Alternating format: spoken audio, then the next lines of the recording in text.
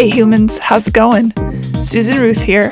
Thanks for listening to another episode of Hey Human Podcast.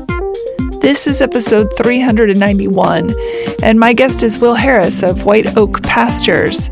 Will is a fourth-generation cattleman farmer who tends the same land that his great-grandfather settled in 1866. Although Will was trained in industrial farming methods, as his father had been post-World War II, Will was seeing the damage being done by pesticides, herbicides, hormones, and antibiotics, and made a huge shift to become a leader in humane animal husbandry and environmental sustainability, knowing the importance of working in healthy partnership with the land. We had a fascinating conversation about sustainable farming and cattle raising methods, the difference between dirt and soil, the rural community impact of family farming, and what it means to leave behind something better than you find it for generations to come. I really enjoyed this conversation. He's a fascinating man, and he really cares about what he's doing, and he cares about what people put in their bodies, and he cares about the land and understands what an honor it is to till that soil and raise animals and crops, and he gets it, you know. Check out Hey Human Podcast for links and to learn more about my guests and the show. Check out SusanRuth.com to learn more about me and my other artistic endeavors. Please follow Susan Ruthism and Hey Human Podcast on social media. Find my albums on Spotify, Apple Music, Amazon Music, or wherever you get your music. Rate, review, and subscribe to Hey Human Podcast on iTunes or wherever you get your podcasts. All right. Thank you for listening. Be well, be kind, plant seeds, and be love. Here we go. Will Harris, welcome to Hey Human. Thank you for having me, Susan. You're in Georgia. Lufton, Georgia. I learned about you through my friend Dub, who sent me a video of you being interviewed for a news program. And I'm so interested in this field, so I really appreciate you being here. Let's just jump in. You are a fourth generation farmer, cattle person.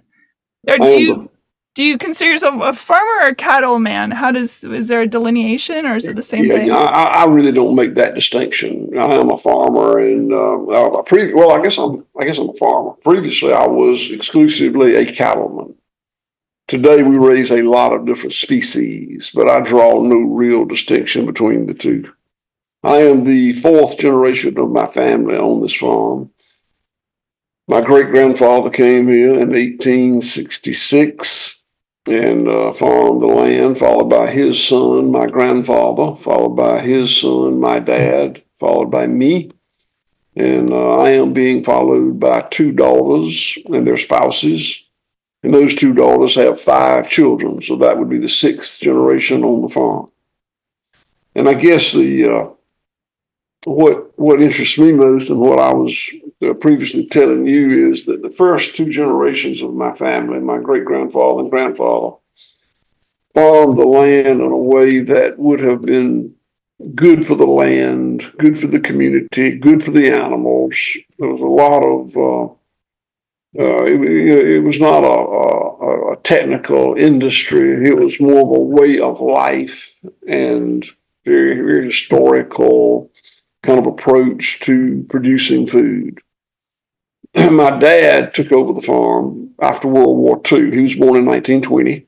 He was after World War II. He took over the farm, and he changed it. And I'm glad he did, because agriculture was changing. And had he not, we probably wouldn't have had a farm anymore.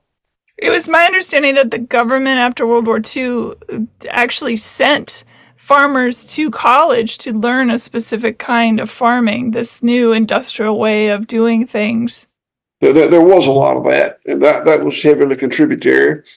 Also, the young men that quit plowing a mule and went to Europe to operate tanks, were changed. Their approach was changed. We could talk about it all day long. And the other thing that happened is kind of along those lines.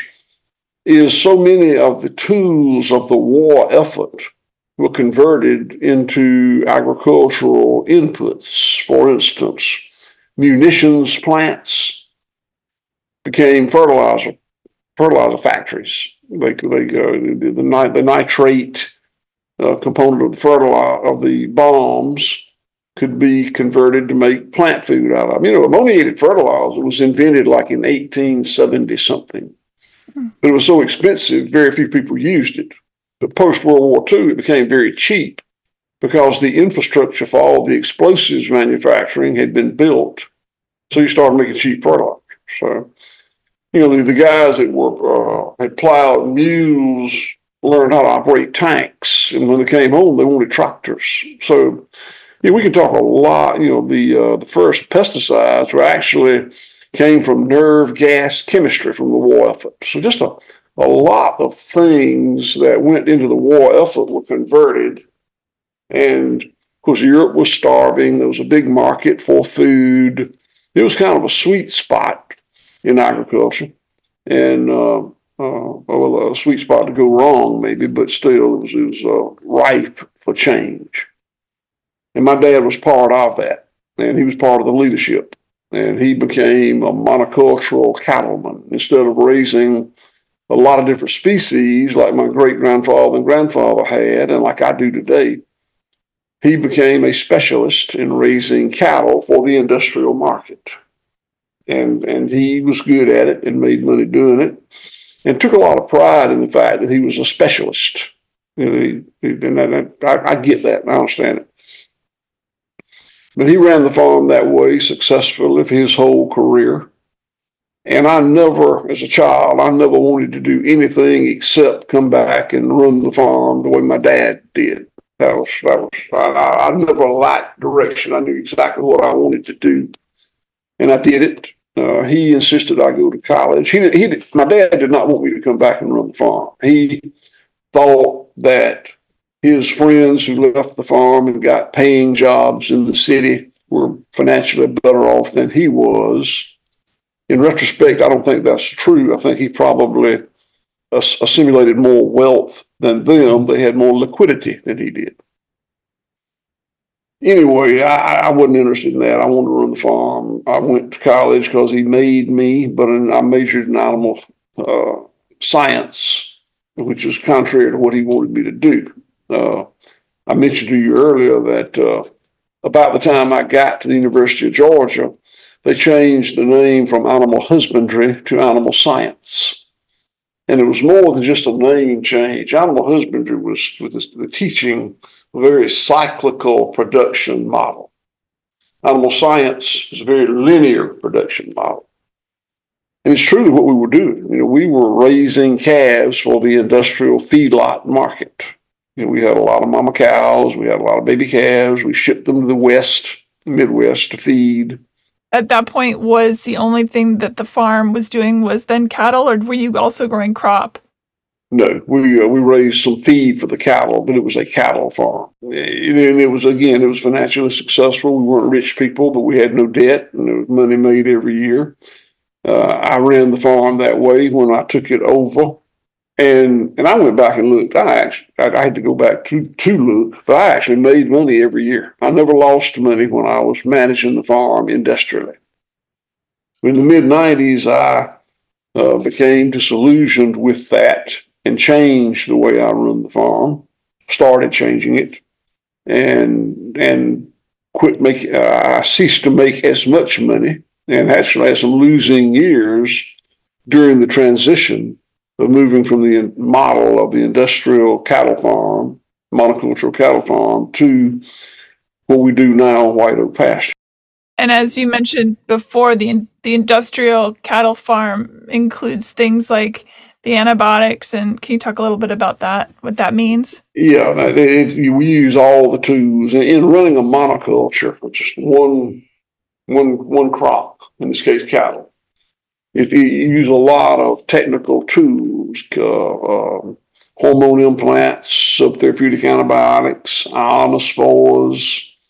To grow the grain, to feed them, you use a lot of chemical fertilizer, a lot of pesticides, a lot of tillage. And it worked for us. It was financially rewarding, but there were huge unintended consequences that I eventually became aware of, but was not for a long time.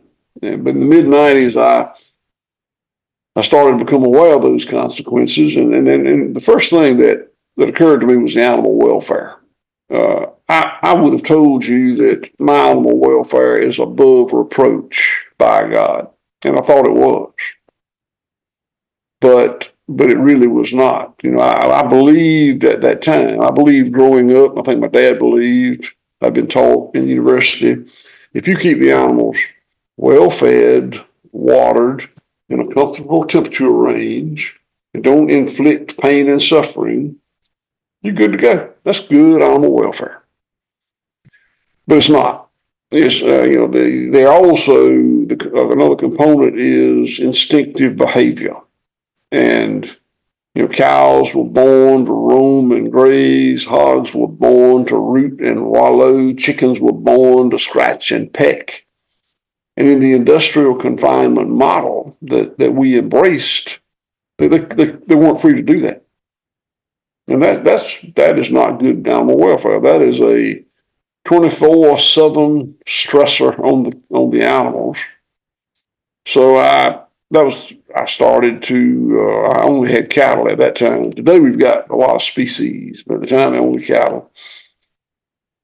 So I started grazing them instead of feeding them out of a trough. I ceased to use all the pesticides and pharmaceuticals, and I didn't make as much money, but my animal welfare was better. And there was a lot better about it. It was better on the land. As I was assimilating the things I needed to do differently with animal welfare, it occurred to me that my the treatment of the land was also bad. We used a lot of chemical fertilizer, a lot of pesticides, a lot of tillage, and just, it wasn't good. I can remember going out in the field I had and getting a handful of soil, dirt. I had a handful of dirt actually, and going to the edge of the woods right beside it and getting a handful of soil and looking at the difference. And the difference is this had been tilled and pesticides and chemical fertilizer, and this was a living mineral medium full of microbial life. And it just looked like it came from two different planets, and wanted it all to look like the woods. So I started managing the land differently. And I went from making money to not making money anymore, because that transition is very, very hard. But we lived through it, and it got better, and we became profitable again. And we've had some ups and downs, but it was the thing to do. What do you think the true moment was of that aha to go, wait a minute, this isn't what I want? Was it something you noticed about the animals, or was it just an overall feeling that something was off, even though you were making all this money? Yeah, it was more feeling that something was off. The animals looked good. Now, today they look a lot different. The truth is that those animals that I was feeding were unnaturally obese creatures that would never occur in nature. But they looked good to me, because that's what I was looking for. And actually, if you go back in Fort Worth, Texas, there's a hotel that's hosted cattle shows from the late 1800s. And it's got a picture of the grand champion steer from every year. And it's really interesting to watch the evolution of how those animals have changed phenotypically. Gone from being, short, thick, muscular animals to tall, slender, corn-converting animals. One was designed to convert forage. The other one had been bred to convert corn. Cattle, sheep, and goats are ruminants. Do you know what that is? No. Ruminants they don't have acid in their stomach. pH in their stomach is neutral, 0. We non-ruminants people have an acidic, intentional acidic component that is meant to break the food down. So it's complete. The way it's broken down is completely different, and it's just ruminants are not meant to eat grain. When that happens, it causes a lot of problems, a lot of digestive problems. It makes them incredibly obese. When I was raising cattle on corn, I don't have these figures in front of me, but in probably 20 months, I could have an animal weighing 1,300 pounds with probably 3/4 of an inch of back fat. And that was an unnaturally obese creature that would never occur in nature. I mean, it's like a guy that's 6 feet tall and weighs 450 pounds. It's just naturally obese. And that's what I did. I mean, I was in that business. And I'll say this: I think Wikipedia tells us that the life expectancy for a cow is like 24 years, natural life expectancy. Those cattle I was feeding into obesity, they wouldn't have lived to be 4 or 5 years old. When you eat those feedlot cattle, you're eating a creature that is dying of all the diseases of obesity and sedentary lifestyle that kills most of us anyway. So today, my cattle, if I didn't slaughter them at 2 years of age or 2, 3, whatever it is, they would live a normal life expectancy, 20-something years old. So there's a lot wrong with what we do. I've had grass-fed beef versus non-grass-fed, and I have to say the grass-fed beef tastes incredible in comparison. It's night and day to me. Well, I'm glad you felt that way, and I would never tell anyone to have that expectation. I'm glad you did. I'm glad you had that experience. But what I tell people is it is very different. The grain feeding that causes this unnaturally obese creature is very soft. I mean, it's soft. It's tender. We use the word tender, soft, same. And people have that expectation because that's what they've had. You go to Ruth's Chris Steakhouse and it's just, it's an expensive steak and it's just incredibly tender and people like it and that's fine. I don't dislike it. I've eaten a lot of grain finished beef in my life and it was good to me. Now I've eaten a lot of grass-fed beef and it's good to me, but it's different. Now, if you're eating just for the dining experience, eat the one you like the best. It's no problem. If you want to do something that's good for the animal, the environment, the rural economy, probably climate change, then you might want to think a little bit more about it. But I really don't spend much time blaspheming grain finished beef. I mean, I'll eat it still. I eat it all the time too. When I go to restaurants, I don't think there's a whole lot of, the higher end ones say grass fed, but I'm just saying that I can definitely tell the difference. Yeah. It tastes better to me, at least. It tastes better. To a lot of people it does, but there are people that it doesn't. And, and I get it. I'll tell you this, when I majored in agricultural science, not marketing. And when I did my first website, I had someone put together my first website in the very early 2000s. I had them put everything in there that I'd ever heard that was good about grass-fed beef. And I realized that, I need to talk about what I know about. And what I know about is the impact on the land, the impact on the animal, the impact on the rural community. And I had to go back through years later and get them to take everything out of there that I've had them put that had to do with health, nutrition, culinary. I have some beliefs about those things, but I'm an expert on the land, the animal, and the community. And I just want to talk about the things that I can win the argument. Sure, that makes sense. As you started to make the shift, and that you hung in there is admirable, considering you saw that it was going to be financially not stable for a while. How did you start to see the changes in the land, firstly? And then I'd like to talk about the rural community, because I do think that's an important aspect. Well, let's talk about them individually. I mean, the land, what happened with the land is my land went from 0.5% organic matter, 0.5% to 5% organic matter. It took 20 years to do it, but that's a 10x increase in organic matter. And organic matter is really important. It's the life of the soil. And it's the water holding capacity of the soil. And I don't think one's any more important than the other one, but we can graphically talk about the water. Well, 1% organic matter in the soil will absorb a 1-inch rain event.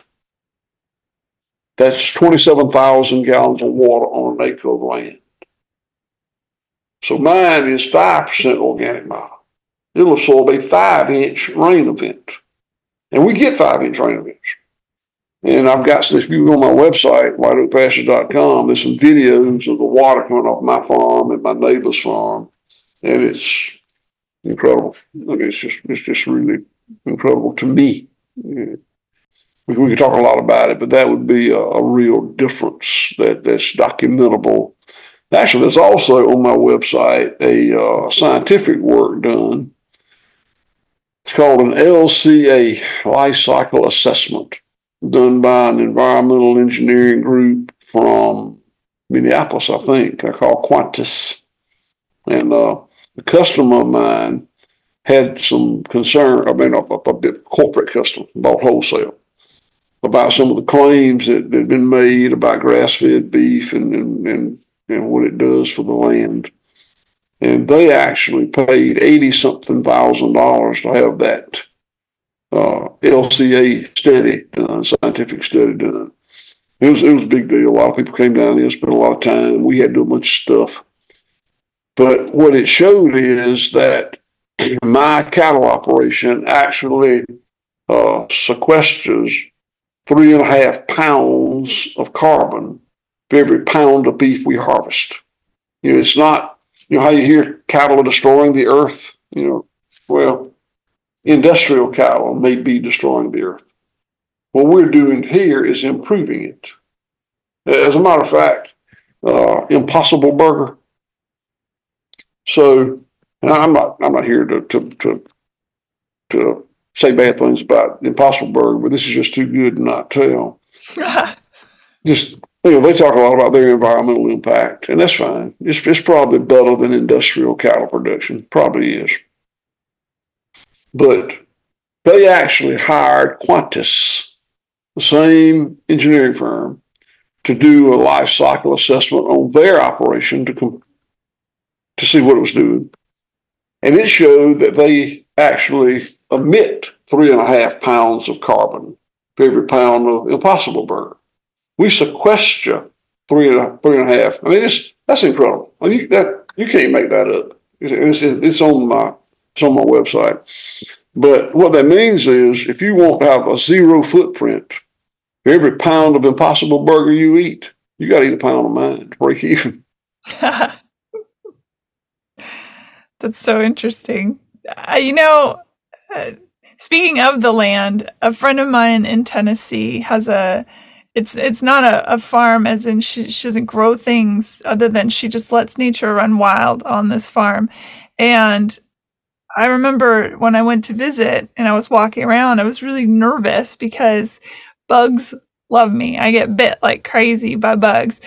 And I'm walking around and, you're seeing creatures all over the place, birds and little things running around the tall grass.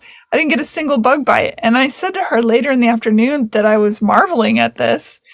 I couldn't believe I'd spent all day out in fields and not a single bite by anything. And she said, oh no, the land takes care of itself. There's plenty of things out there eating the bugs, and there's, the bats and the possums and the this and the that.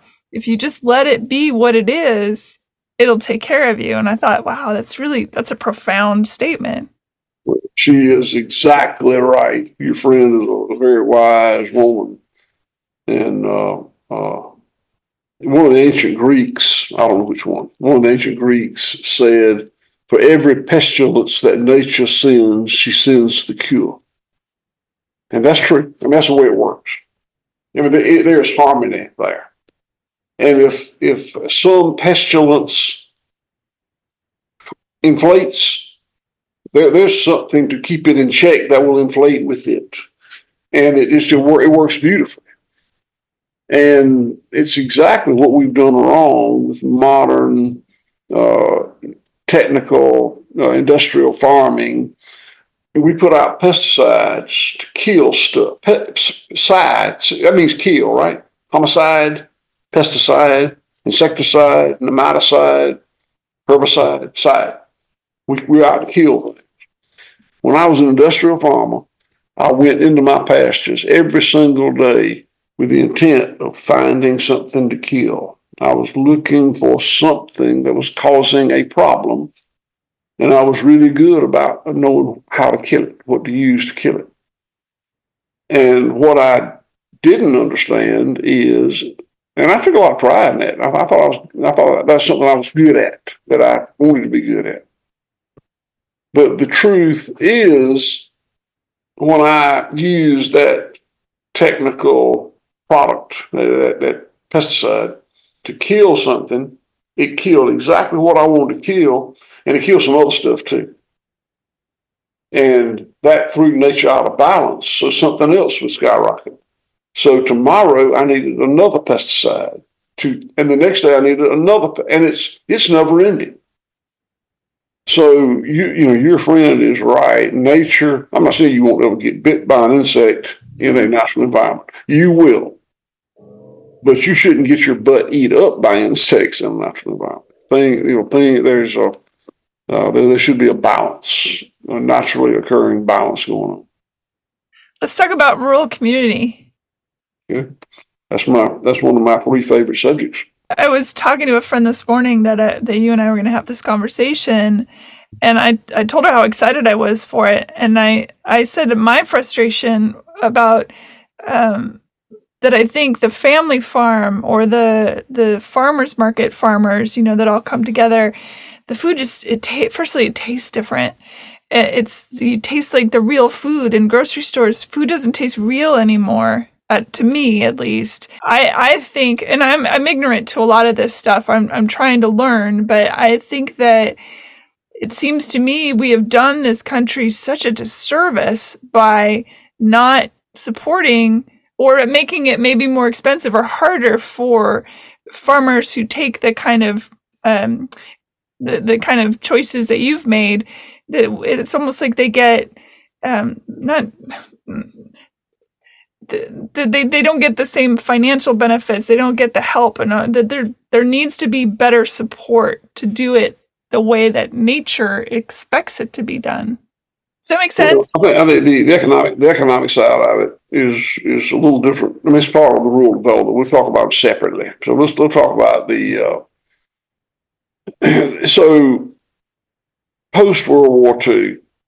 Everything has been done to make food cheaper and cheaper and cheaper. Cheap food is just almost like biblical. Everything needs to be cheap. And we've done at many different levels a lot to take cost out of food production. But we didn't necessarily, in many cases, we didn't take the cost out of food production. We moved the cost to somewhere else. There's a dead zone in the Gulf of Mexico is 70 something miles that way. There's a dead zone in there as big as Massachusetts. Used to be a great oystering ground, and now it's a dead zone. And it's dead because the pesticides and fertilizer ran off these farms into the Chattahoochee River, into the Gulf of Mexico, and killed a big area. And that, I don't know what it would cost to get that life back in the sea, but I know that the farmers and the pesticide companies and fertilizer companies aren't going to pay it. We're going to pay it. There's how many species of plants and animals and insects have been driven into extinction by the use of pesticides and chemical fertilizer. And that has a cost. And I don't know if a certain hummingbird's worth, as a species, worth $1 million or $100 million, but there's a cost to losing that life form. Bats and bees, they've been dying off because of pesticides, and we need bats and bees.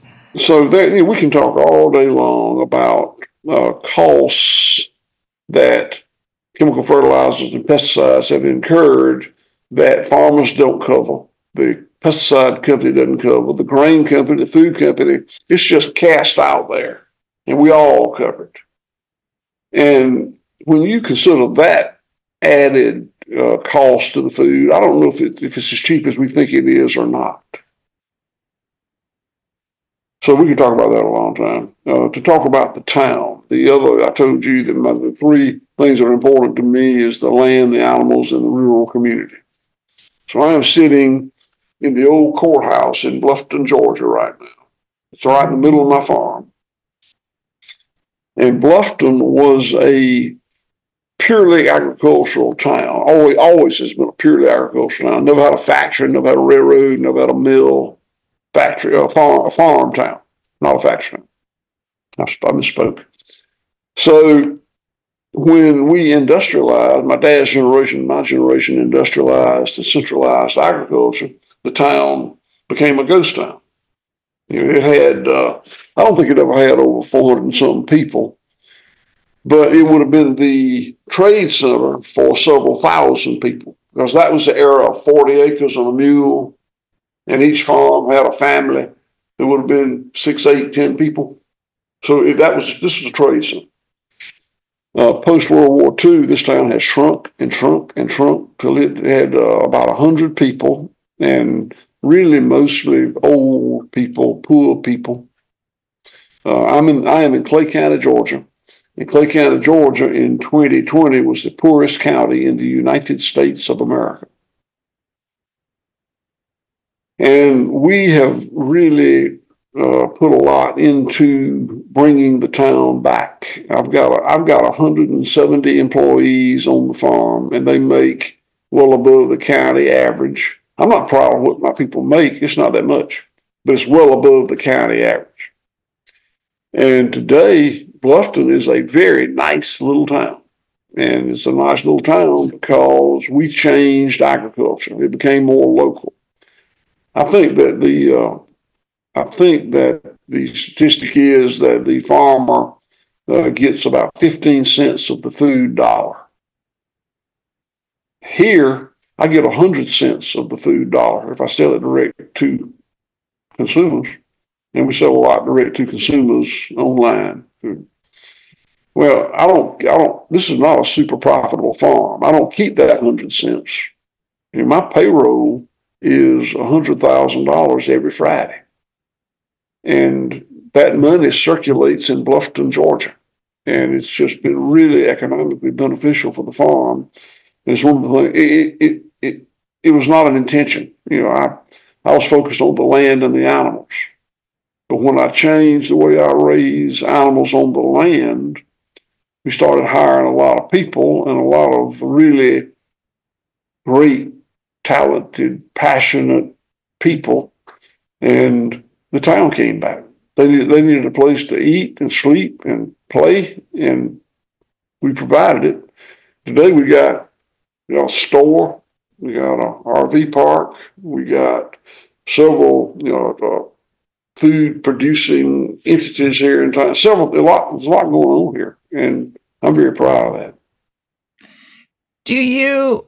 Firstly, that's so wonderful. I think that is the big disconnect, of course, and the folks that, as you said, make the pesticides, make these chemicals, they're the same folks that are selling they're all owned by the same top dog stuff. So the people that are selling the product are making the stuff that's poisoning the product.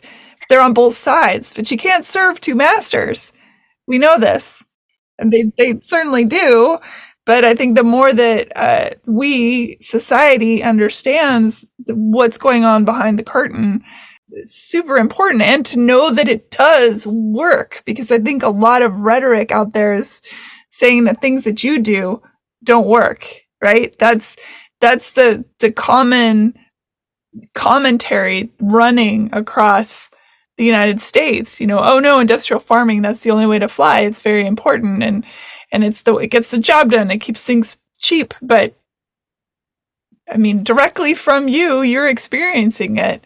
I think that's why these conversations are so important. Yeah, there's a thing called greenwashing that's going on, really big way in this country, and that's big multinational companies that produce food products talking about them in a way that emulates what we do, but not really. I mean, the consumer is just hopelessly, the consumers are hopelessly busy and confused and in a hurry. And if a name brand company is boldly telling them this is fine, the tendency is to believe it. A good example of that is I think it's 2015. They changed the rule on labeling imported beef. Prior to that, a cow had to be born, raised, and slaughtered in the United States to be marked product of the USA. They changed the rule so that if value was added in this country, it was a product of the USA. So today, a huge percent, I bet it's 90%, although I don't have that access to those figures, but a huge percentage of the grass-fed beef that's marketed in this country was born, raised, and slaughtered in Australia, New Zealand, Uruguay, or 20 other countries. But the consumer never has any idea. It says product of the USA legally. So that's greenwashing. That's terrifying, but not surprising. That doesn't surprise me at all. Yeah. It appalls me, Yeah. Do you think it's possible to see a future where every town has a farmer or a few farmers that are sustaining and creating an environment where the people around there are being fed and taken care of, and creating a situation like what you've done there? I don't know. That's what I thought. That's what I thought I was working towards. I love the concept of local food. I ship product to 48 states. I don't want to. I need to. I got to sell 20. I built them. We do our own slaughter processing here. I spend a lot of money. I've got to sell $25 million worth of product a year to make my stuff work. And I can't sell $25 million in Bluffton or in Georgia and Florida. I have to stretch out, but I don't want to. I want there to be more market penetration for this kind of product. And I want more customers to be able to buy it more locally. But I don't know if that's going to happen or not. For a long time, it looked like we were headed in that direction. But it doesn't, I don't know. Now I don't know. I sold Whole Foods Market and Publix Supermarket the first pound of American grass-fed beef that they marketed as American grass-fed beef. This is in the early 2000s. And they just bought all I could produce. I mean, I had some really good years in that marketing situation. I needed to sell that amount of stuff, but I was not trying to grow the company up into a big national company. That was never a goal of mine. Still is not. But, and I thought that, this is going to be good. People want to buy more and more farms, start doing what we're doing, scattered all over the country, and we'll be going in the right direction. But it hadn't worked out that way. It just really, and I don't know. I've had a lot of through the years of friends, acquaintances that tried to convert from industrial farming to this and couldn't do it. I couldn't have done it either. My timing just was so fortunate. I didn't. if I tried to do today what I did in the early 2000s, it would not work. That's depressing. Well, and government's not going to fix it. Big grocery is not going to fix it. Big food is not going to fix it. Land grant universities are not going to fix it. I can tell you dozens of people that are not going to, entities that are not going to fix it. Right. In fact, not only that, but they'll actively work against it being fixed because it doesn't serve them. And it's a huge... Actually, that's a good point. Yeah. I mean, that's really the bottom line, right? If it gets fixed, it's going to be because consumers fix it. And I worry about that because, if it gets fixed, it's going to be because consumers fix it. Now, here's the problem. There are a lot of poor people in this country. And my food costs more. It costs more because I actually pay my own costs. I don't throw it out there for society to cover. And there are a lot of people that can't afford to buy food that is produced the way I produce it. And I'm aware of that. And I don't have an answer for that. But I think the first step is for those who can afford it to afford it. Yeah.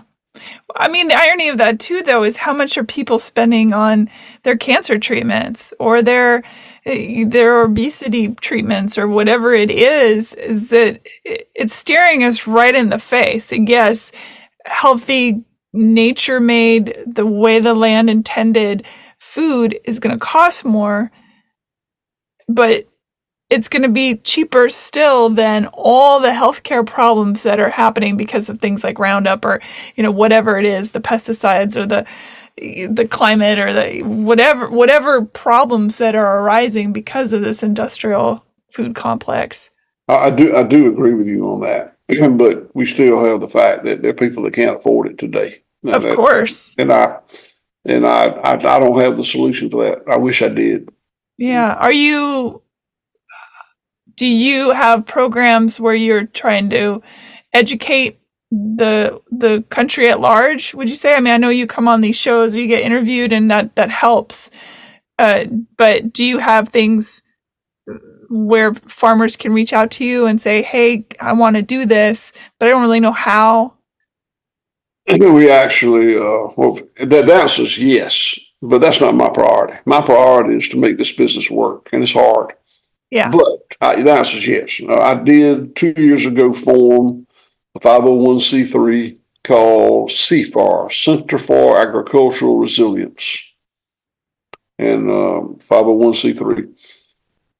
And we bring people, we take donations for that, and we spend that money to educate people that want to learn how to do it. And it's not big, but we do have that.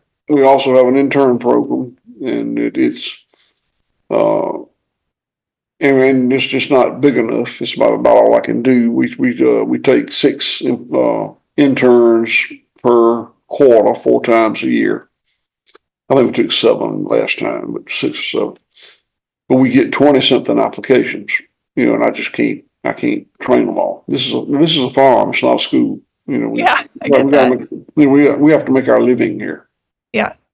And I told you I didn't have any debt, and I didn't. But I've bought land and built processing plants and a restaurant and a store. We've added a lot of things to make this business work, and that involved debt. And we pay our debts, but there's no big income stream to devote to those things. Correct. Yeah, I get that. I have friends who are homesteading and building community, rural, growing partnerships amongst themselves, and they seem to be sustainable. They seem to be growing, and I have hope that people are getting more into the idea of being self-sufficient or growing things on their properties and instead of having a big yard full of grass, they make it an edible garden or things like that, or communities that have chunks of the block that are devoted to growing something for the community at large. So that gives me hope. But again, I think that there is a tendency as you said earlier, that, you know, you want to see these results, and people are so used to getting something so quickly, and that using the industrial way produces things rapidly, and that we fall into that habit, and that will maybe be the trap door that gets us in the end. I hope so. I mean, I don't know. I don't know how this is going to work out. You know, I used to have ideas on what was going to happen, and things didn't go the way I thought they would. I'm pretty sure we're going to be okay at White Oak Pastures. We're not going to prosper, but we'll be okay. But I used to be a real recruiter. If somebody came to see me and said, you know, they'd inherited 50 acres of land from their aunt and didn't know what to do with it, and I said, you ought to, you know, and I'd tell them what I thought they ought to do, you know, and now I don't do that much anymore, because I urged some people to do things on the land that didn't work out for them. They weren't able to market it for enough money to make it work. So I just don't know what's going to happen with this deal. Do you want your grandbabies to be farmers? I want them to have the opportunity to farm if they want to. You know, I don't have any desire. I have one daughter that didn't come back to farm. You know, she's an educator like a mama, and that's fine. That's great. So I don't have any expectation for them, but I do want to create the opportunity if one or more of them want to. Well, I'm appreciative of you. I'm glad you're here. I'm glad that you're doing what you do. I think it's important. And I think getting your story out is important. Well, I got to say, we're having a lot of fun. I mean, we're not making a lot of money, but we're having a lot of fun. And I really enjoy what I do here. I see my children and grandchildren every day, and you know, they'll never be rich, but I don't think they'll be hungry. And I think it's a good life. It's good life. I think the more humans wake up to the idea that wealth isn't really about a pocketbook, but about what is around you as far as family and, again, having food in your belly, things like that, maybe things will change. I don't know, but I'm glad that White Oak Pastures is out there. Well, I am too, and I appreciate you showing interest in what we do here. Thank you very much for that. And anyone listening, whiteoakpastures.com, if you want to go check out what Will does and his farm. And there's a lot of information on the website. Did they tell you we wrote a book?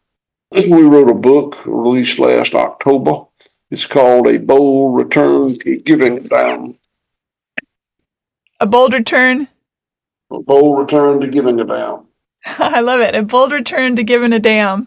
Viking, Penguin, Random House, and it's just released this fall, and it's doing pretty good. But if anybody does want to know more about what we do, then that would be a great opportunity. And it's not just about White Oak Pastures. It's about the effort to move food production from this very industrial linear model to something that's more cyclical and covers its own costs. Is your daddy still with us? He's not. No, my dad's been gone a long time.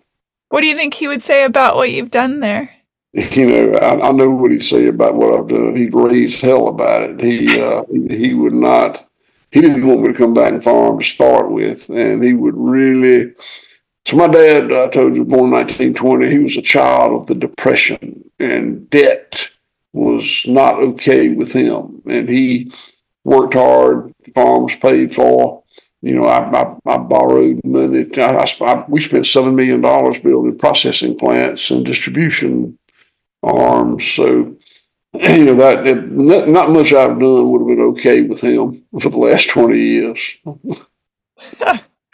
I don't know. I think maybe I believe that once people pass on, they still keep a close eye, and I think he'd be proud. Well, I feel like when I die and go to hell and meet him again, we'll see.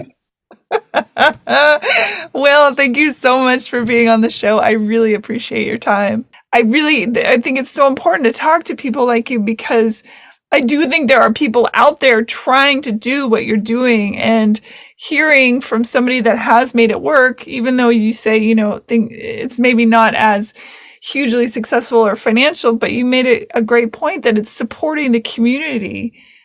And if we could just get out of our own way and realize that we start at the community, and then everything will eventually fall into place. It doesn't have to be huge. Start with your neighbor, Yeah, I mean, I agree with everything you say, and I just don't know how it's going to look. I don't either. I think about it all the time, and I used to think I knew what was happening. I mean, I thought I saw the direction and the path, and I think I was right. But then these big multinational corporations are so powerful, and they are so influential, and they change the way people think, and they change the way that people are moving things. And I just don't know. I'm pretty sure that the industrial model that's feeding us now is going to end badly, but I don't know what it's going to look like. It won't be able to sustain itself, you mean? Yeah, I mean, I think we're having too many species going to extinction. I think we are changing the weather. I think we're polluting everything. I think I'm convinced we will run out of fossil fuel, and I don't mean tomorrow, but the path is where it's. And I can come up with a lot of other things that are horrible that I think can happen, and the things that we can do, human population. This, we didn't get into that, but the Earth has a carrying capacity. I agree. And I don't know what it is. And I don't know if we're halfway there or got twice as many as we should have. I don't know that. But I know that you can't just keep increasing the population infinitely and it'd be okay. That's not going to work. Not when you treat the host the way we treat our host, definitely. Yeah. That's something I talk about a lot, actually, is that perhaps this planet could sustain all these people, but not without the partnership of the people to her. So many of us are not in partnership with the land or with the mother, if you will. And eventually she's going to just spit us all off. That's the only thing left, because let's be clear. The Earth will be okay. That's what I'm saying. She'll spit us off. The Earth will be okay. Yeah, we'll catch hell, but the Earth will be okay. Exactly. Yeah. The viruses will kick up more notches. We're going to keep losing animals. The weather's going to be intolerable. The elderly and the young and the infirm will die off, and there's because we don't work together ever. It's so frustrating. I didn't get into this, but when I was born in 1954, and I came up, there was wilderness on the planet. I didn't get to go to any of it, but Canada, parts of Canada and parts of the Amazon and Africa, there was wilderness. And they're just about in any wilderness anymore. I mean, that you may find a spot, but not really. And I think we're doing exactly the same thing to rural. I think that probably not in my lifetime, but probably in your lifetime, there won't be any rural anymore. It'll be city and the rest of it. And I think that's just low. I think that lowers everybody's quality of life. I agree with you. I've driven across this country, and it's a beautiful country, and I've driven across it by myself probably 7 or 8 times. And every time I do it, I go in a different direction because I want to see my country. And it is sad to see, driving through these little towns, how many are impoverished within an inch of their life or just absolutely shut down. Oh, rural impoverishment is just incredible. And I don't see why people don't see it, but we don't. I mean, people don't. So I looked at your website just briefly. I didn't spend much time on it. What do you do? I mean, these podcasts, is that gainful employment? I do the podcast, but it's ad free, so I don't take money for it. People sometimes donate, but it's an ad free, so no money from that. I spend money on it, and then I'm a painter, an abstract painter, and I sell paintings here and there. I have written songs for people like Reba McEntire and Lone Star, but in an era where places like Spotify and big music business has basically taken money away from songwriters, you don't really get any money from that either. And then I just made my first short film that's going to be coming out probably in March, and I'm doing that kind of stuff. So I live in the world of storytelling. Yeah. I don't have a lot of money. As you put it, I am poor on paper, but I have a rich life. All right. Well, I'm very grateful to you for giving me the opportunity to be with you today. I'm so honored that you took the time. I know you're a busy guy, and I really appreciate it. And thank you for the work you do. Well, thank you for the work you do. It's really lovely to meet you. Take care, and I will get the word out about White Oak Pastures. You're a charming person. Thank you very much. Thank you for listening, everybody. Bye. Bye-bye. Bye-bye. Rate, review, and subscribe to Hey Human Podcast on iTunes or wherever you get your podcasts. Thanks. Bye.